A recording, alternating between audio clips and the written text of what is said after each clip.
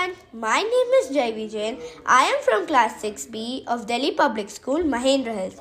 Today, I am going to tell about the importance of World Braille Day.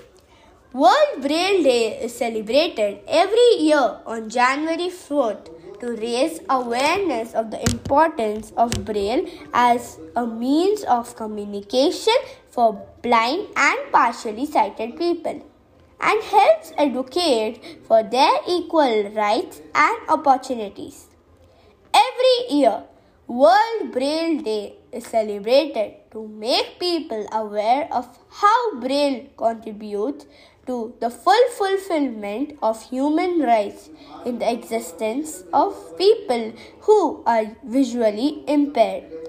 World Braille Day offers a chance to promote conversations about the rights of persons with disabilities act and the prevention, identification and treatment of eye disease.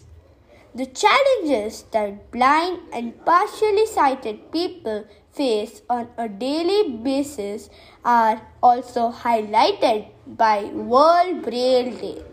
Braille Day also draws attention to the disregard for blind people by the authorities. World Braille Day is a day to acknowledge the contribution of Louis Braille and raise awareness of the importance of Braille. I would like to conclude with a quote.